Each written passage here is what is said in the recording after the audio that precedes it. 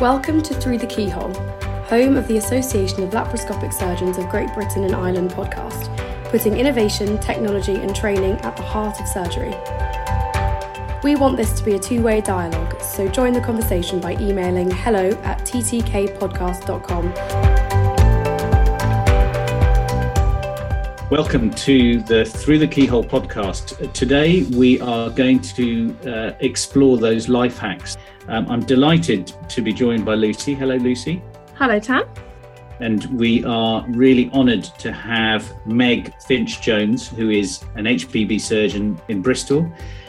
And she's going to talk to us about her life, her journey in surgery, and some of those top tips that perhaps not everyone tells you about when you're listening to a lecture on HPB surgery or colorectal surgery.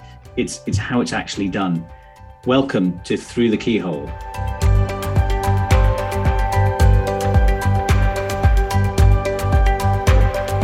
Thank you. I'm really pleased to be here.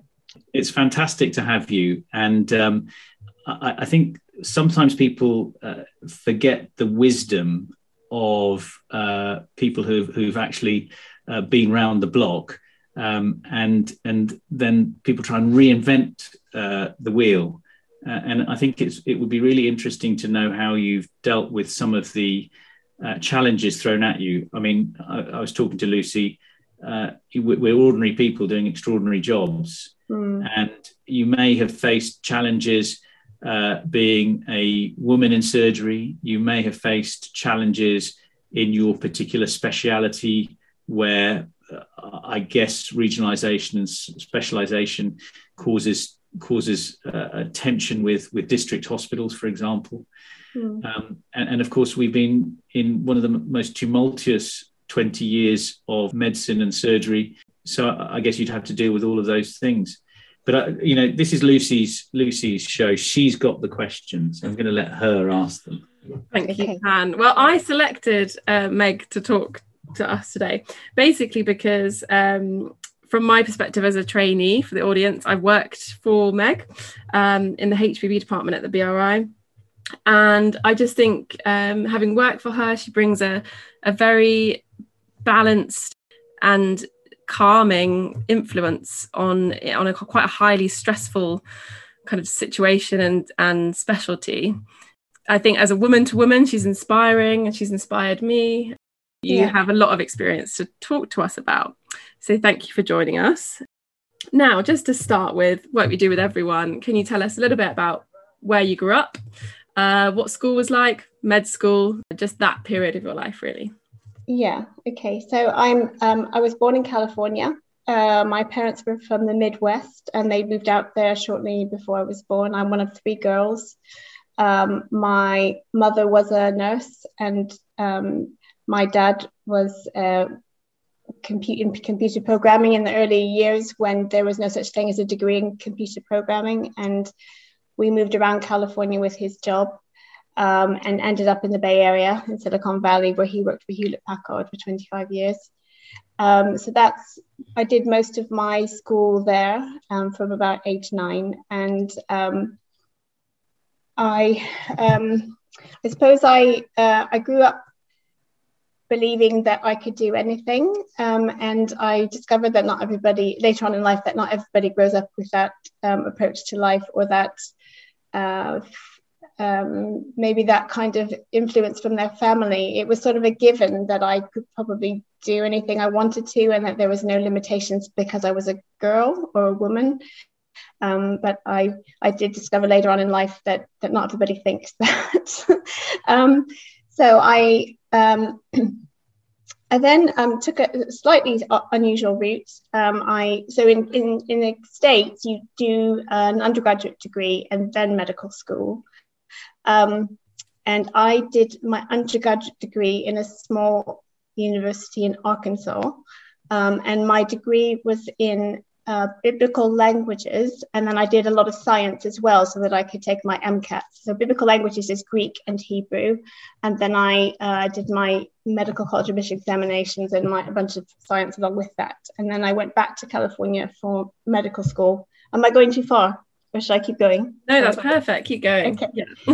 So I went to medical school in the University of Southern California, Irvine, which is in Orange County. And that's 4 years in the States. And then the way that surgical training works in the States is that, so take a little step back. I didn't think I wanted to be a surgeon when I went to medical school. I thought I wanted to be a pediatrician.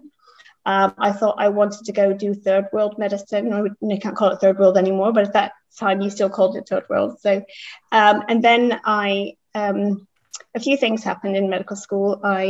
When I did my pediatrics rotation, the pediatricians that I worked alongside didn't really seem as enthusiastic about their job, and there wasn't as much teamwork as I'd expected, and there wasn't that sort of camaraderie, and it felt more like a day job than a vocation. And when I did surgery, it was completely different. It was teamwork, it was exciting, it was interesting. I liked being in theatre. I never even thought about that.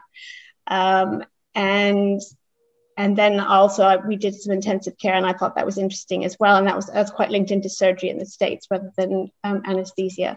And then also at the same time, I did an elective in Nigeria and realized that I wasn't sure whether I wanted to do third world medicine, at least not on my own. And I didn't really have a partner that was interested in doing that at that stage. So I found myself applying for surgical programs. And I've always been quite interested in cancer. My sister had a sarcoma at quite a young age around that time, and it made me, and she's cured, but it made me think, I think I want to do something to do with cancer. Mm-hmm. So should I carry on? Yeah, so when I'm really interested in the biblical studies. Yeah. Do you think that primary degree has changed your outlook compared to some of us who've gone straight from school to university and got in on the treadmill straight away? Yeah, possibly. I think I mean, one of the things is I was quite motivated by my faith at that stage, and I was thinking about being a missionary. That was the third world thing, and but I was also really interested in languages. So I did Spanish sort of at the equivalent of A-level in school and still speak Spanish. And there's a lot of chance to do that in California as well, so to practice that. So I think in a lot of different ways, it was an important experience for me. It's a lot about understanding the truth behind a text, about understanding context, about how communication isn't always literal, about understanding historical context and where different people might be coming from and where the writer might be coming from. So I think it was really good to have something completely different before I did medicine, definitely.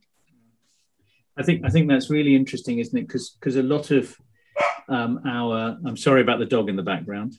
A lot of failures in our field, whether it's communicating with colleagues, communicating with patients, or within the team in theatre, for example, there's so much subtle nuance that we forget. And sometimes we're in this pressure cooker atmosphere that we tend to react and respond rather than perhaps ask the question why. It's very interesting, your outlook. What do you feel, Lucy, about your training? So you're much closer to the other end, having gone through the ringer, as it were, and on a treadmill of training. Would you value some time out to do something else? Yeah, I think it definitely made me, it's like I basically was very black and white about, I was like, now I'm traveling, I'm not thinking about that part of my character. And then I came back and did a couple of years, a teaching year, 2 fellow years. People say this all the time, to get into medical school, you have to be good at 15 different things, like very good at that. And then you suppress that forevermore when you're because people say you've got to be able to still do exercise and things like that, but it's so hard when you finish a Whipples and you're like, I can't go for a run right now, I'm exhausted. And I say to people now who ask me like F2s and F1s, I say like, go away and have a think about it, live a little bit, because the later you get on, the more you feel like, well, I'm good at doing an inguinal hernia now. If I go and take 2 years out, then I'll forget how to do an inguinal hernia. You know, you start to build up your skills, and it's difficult to let them go once you've started it. But yeah, I think when you say, Meg, that you're motivated by your faith and you were thinking about being a missionary, how has that carried on into your current practice? So I think my faith is still a big part of my life, but things have evolved quite a lot, but as they do in any part of your life. I think it's interesting to think back to how that sort of, like studying something to try to understand it, whether scripture or whatever, is one thing. And I was probably a little bit of an introvert at that stage, and I probably still is my basic personality type. In fact, my Myers-Briggs personality type is definitely an introvert. But I've learned, I would say, probably in the last sort of 7-8 years, learned a lot more about how big a difference your interaction with colleagues, with managers, with other people in the healthcare system, with patients, how much of an impact you can have about in terms of how you relate to people, and how actually, I've actually think that I've probably learned a little bit how to harness my introvert personality in terms of being a good listener, and how listening, and really, I guess it's the same thing, it's really trying to get under and understand things and understand where other people are coming from and their perspective. And I guess it is a little bit that same kind of trying to get in underneath a text or whatever, or doing research, because I did research as well, pouring that into understanding the people that you're working with, and the pressures and the things that are tugging on them and influencing their decision making and affecting how they work as a team member, and how that might influence safety. I think that's been a really interesting and useful learning process for me. I've found it as I've matured through my surgical career, in terms of performance and outcome, and what we really want, which is a really good outcome for our patients. You see that, I started off as a consultant being able to do laparoscopic colorectal surgery, and that was my thing, and I was very young. And at the age of 33 to be let loose was amazing. And then I realized I was so underprepared. I think I do much more now, not through technical skill, but those conversations that you're alluding to. It's very important to understand that for the surgeon. It's not what you do, it's not what you say, it's how you make people feel. And for patients, it's so important.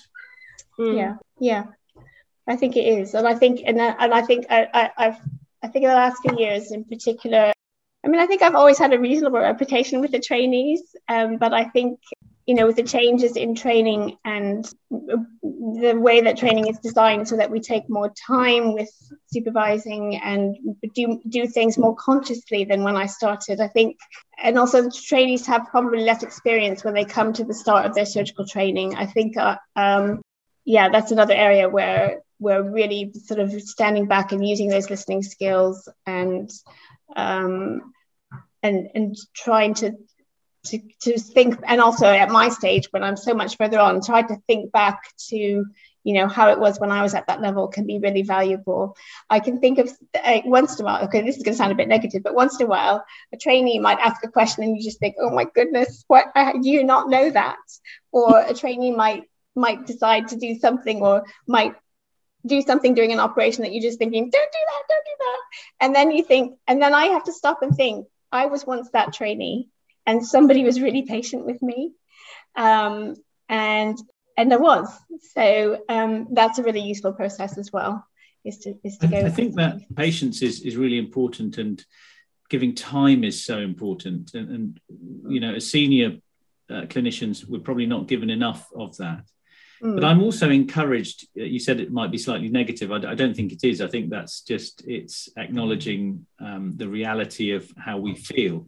And sometimes we suppress those things. But in terms of doing something about it, I think, the ability to have these blended learning methods, to have videos saying before you go into my operation, you can do a TikTok and in a minute you say you need to know these key points of the operation, so that you're not asked a silly question, which actually, in terms of your mental focus, if something like that happens, your concentration is completely thrown, because you start having those intrusive thoughts of that's so annoying. I don't know, Lucy, have you been on the other end of it? Well, I feel like I have, and probably actually I have with Meg. Which is really great. Because what was the question that you asked her? I'm interested.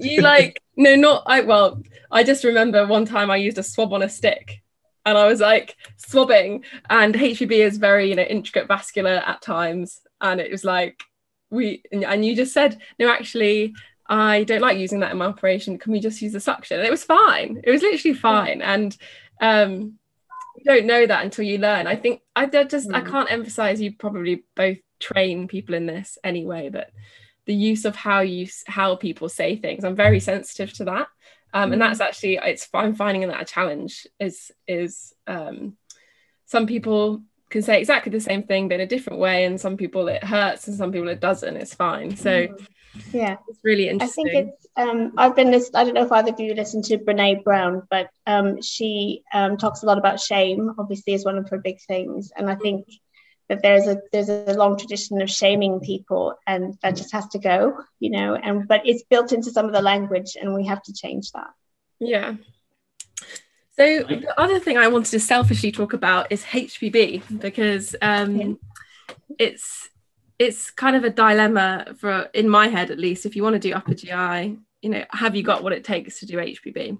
And so I wanted to ask you a little bit about, so you wanted to do cancer surgery, but it could have been colorectal, it could have been esophagogastric, it could have been anything, but how did you end up wanting to do HPB specifically? So my route was, again, before some established things, but so basically I started a training program in California, and it's a 5-year run through where from your F1 year equivalent, you're actually doing surgery, surgical rotate. You're starting your surgical training at that stage. You are older, so I guess you're a little bit more mature than the average student age here. Someone starting a foundation year, for example. And I was exposed a little bit to biliary obstruction and that kind of thing, but not to major HPB surgery. But I ended up doing a project, and I thought, this is really interesting. Why aren't we doing all of this big surgery to remove cholangiocarcinomas and all kinds of things? It seems like people are doing it elsewhere. And I then took 2 years out to do some research at the NIH, which was immunotherapy cancer-related lab research. And then I ended up switching training programs while I was there for personal reasons, and finished up and actually this is really crazy. They allowed me to count one of my lab research years as a clinical year. So I did my full general surgical training in 4 clinical years from the time I left medical school, which is completely mad. Of course, I needed to do a fellowship at that stage for multiple reasons, but I'd always planned to do surgical oncology kind of thing. So I hadn't probably completely decided on HPB at that point. But during my last year as what you call a chief resident in the States, I won a little traveling fellowship to go visit a unit somewhere in the world that was doing something different. And I went to Edinburgh to the HPB unit there to learn about laparoscopic ultrasound, because it was quite a new thing there, and I thought it was really interesting. And then I just did a full week of HPB, a liver transplant and everything, and I got and that was it. That was what made my light bulb moment. I thought, I've got to do this. So I then was talking to James Garden, who was the person I wanted to see. He and I were trying to work out a way for me to go back there, and then I ended up going back there as a fellow and sort of leaving my surgical oncology training program, and then just did sort of full on HPB for a couple of years. So basically from that point, as I started doing it, I just thought, yep, this is amazing, I'm going to carry on doing this. So that's how I decided, by having the experience of doing it. I don't know, did I sort of sit down and think through logical reasons why I should or shouldn't do HPB? No, because that wasn't my personality. I was quite a driven person. I didn't obviously so my family is in California. I was on the other side of the country in Washington DC, and then Buffalo, New York, so then I've moved sort of across the world because of my job. And I know that's not necessarily what a lot of people do. And I'm not necessarily saying it's the most healthy thing for a lot of people to do either. And I did know I wanted to sort of eventually get married and have a family, but I just kept telling myself that would work out somehow at some point. So I didn't actually probably include that in the equation very much. Mm-hmm. And so it's probably not a great source of guidance in terms of your whole life picture, but I guess I did it because I loved it and enjoyed it. And that's probably, and I like a challenge. So I think it is a high risk specialty. It is a specialty that requires long operations. It's a competitive specialty. And so I guess you have to be up for that, I guess. But I think some of that competitiveness is changing, and it's becoming more teamwork orientated, which is definitely the right thing to do. Mm-hmm. I think it's really interesting because you and I were able to explore our curiosity in our surgical specialities. I was nearly an orthopedic surgeon, but changed quickly. And I think so. For Lucy, you're making decisions that are almost sort of binary, black and white, which is, I think, quite hard without having that time to spend.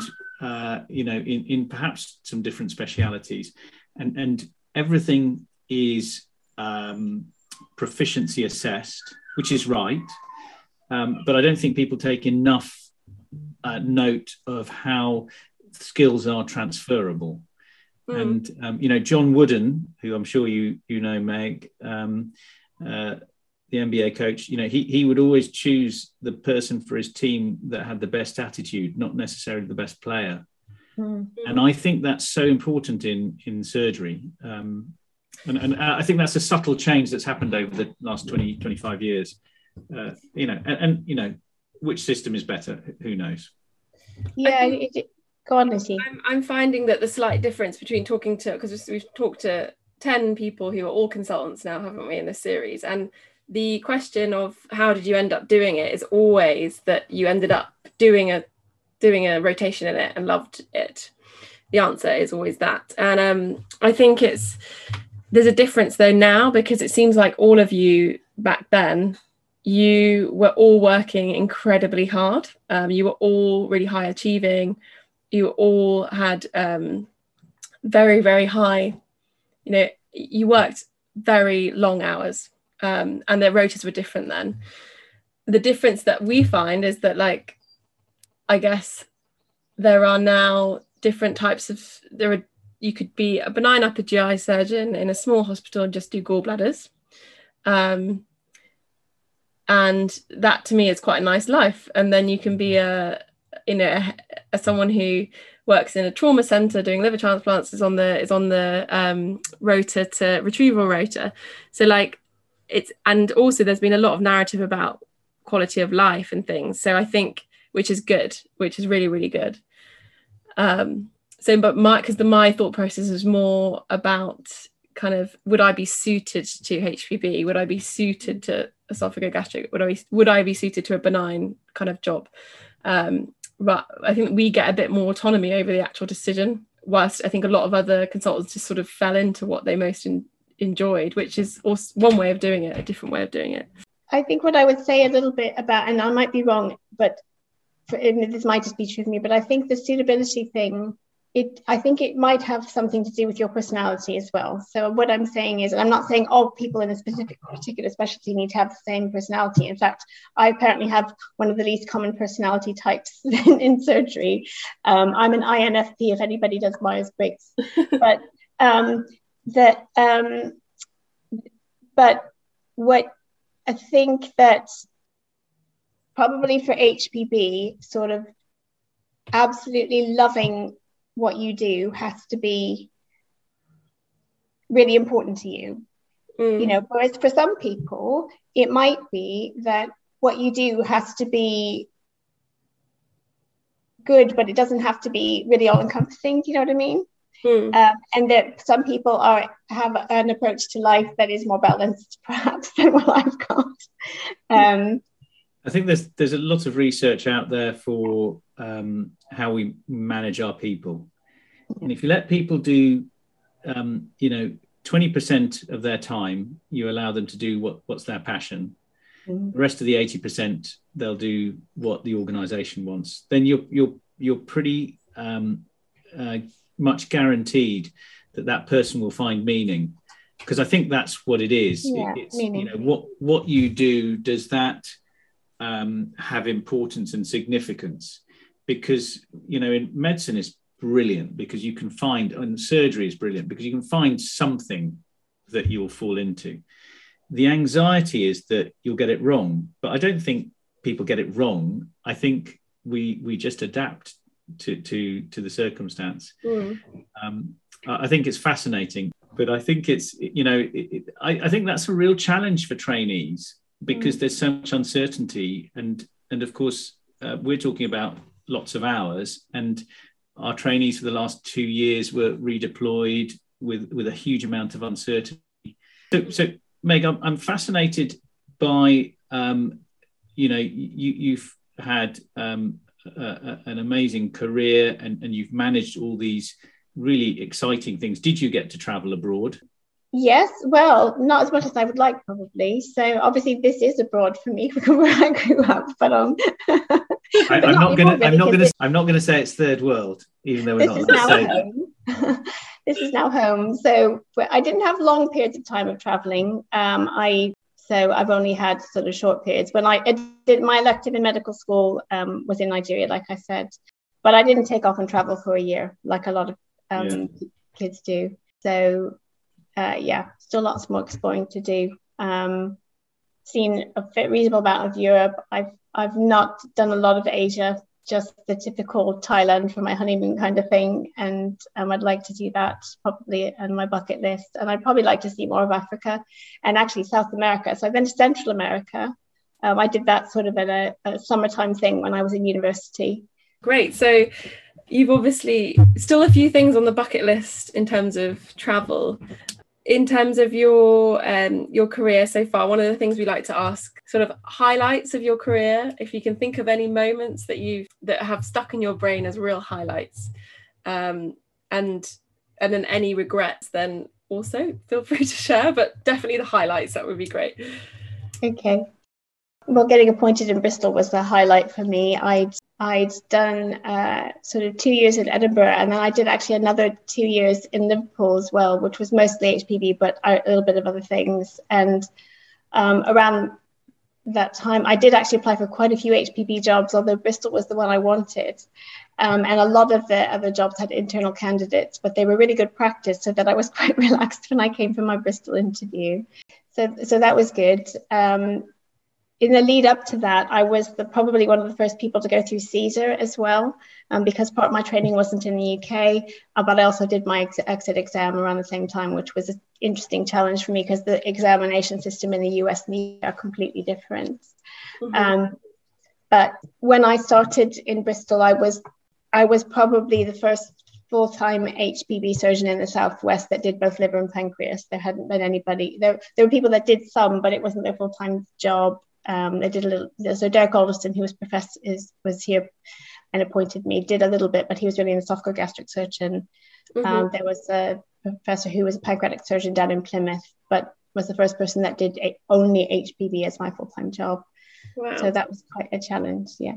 And in terms of your operating, does it ever get old doing a Whipple? Does it? Because it's interesting when you talk to people who, my other half is not a medic, and people have heard of a Whipple from House or from Grey's Anatomy. And it's a complex, it's lengthy, it's a marathon.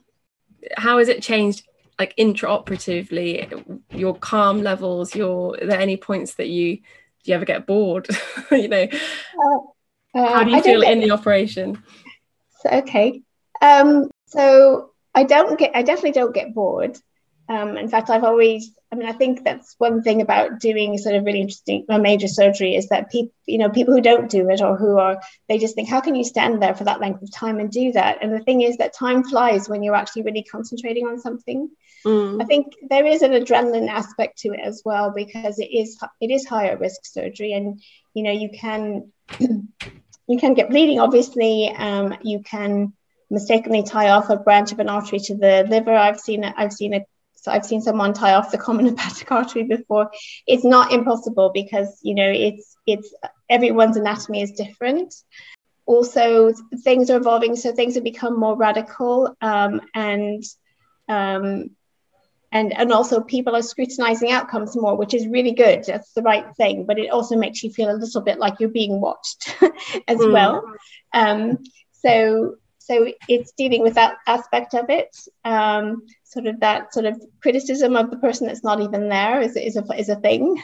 But it is really interesting. It's good teaching. I think one of the dilemmas I have when I do a Whipple is, how much do I allow the trainee to do, and when is it the time to take over? And I always have that dilemma, which is obviously very common. And I think that's a little bit of a source of stress for me as well, because I think I really need to train, and then I think, okay, but is it right for me to carry on training? Should I just take over? And that's just another element. But that's all good. That's part of it. I really enjoy the trainees more and more than I ever did. I feel like I developed more of a camaraderie and working relationship with trainees, and doing the operation together is a really good source of training and talking through things.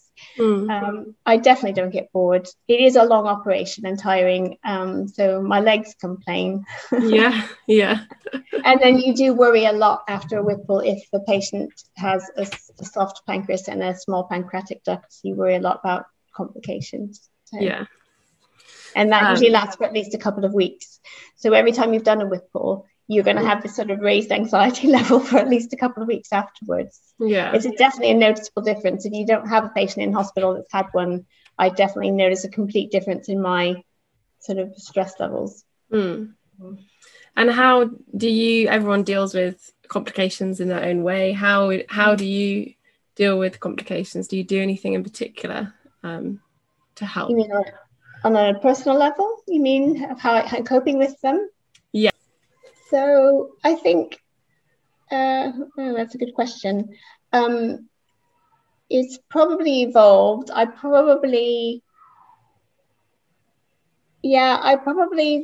are times when you sort of try to be a bit hands off, and that doesn't really work for me, and that works for some people. I feel like the more I know about what's going on with the patient, the more relaxed I can be, because then I'm feeding into what's going on with that patient. And if the patient gets a complication, I think talking to my colleagues is a really useful thing, because I think it's quite easy we're all really self-critical, and we're all a little bit paranoid as surgeons about what could happen, because we know really bad things can happen, and sometimes unexpectedly. So I think it's your colleagues can be good levelers, because we often in this kind of specialty will sort of be really super self-critical and not balanced about, this could happen to anybody.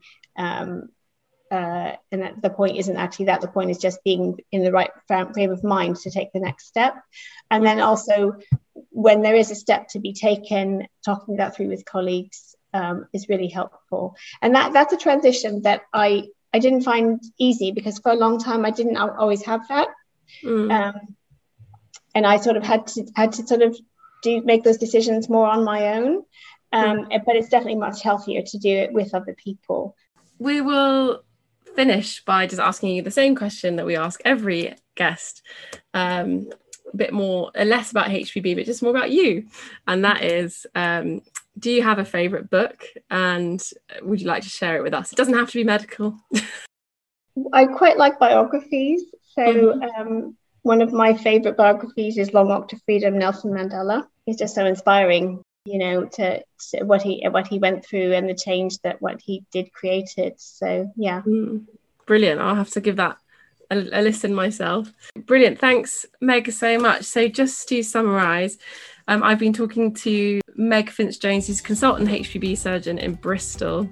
And we've talked a little bit about HPB surgery, about Meg's journey within it, and also about how she's dealt with complications, stresses, teaching, training, and life as an experienced consultant HPB surgeon. So thank you very much. And we'll just say, listeners, we're at the moment trying to get some feedback about what you want us to include in the next series of Through the Keyhole. So please do get in touch. We look forward to hearing from you. So thank you.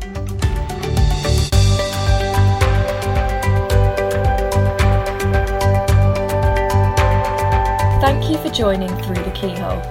You will find more interesting podcasts in this series, as well as online resources from the ALS GBI at www.alsgbi.org.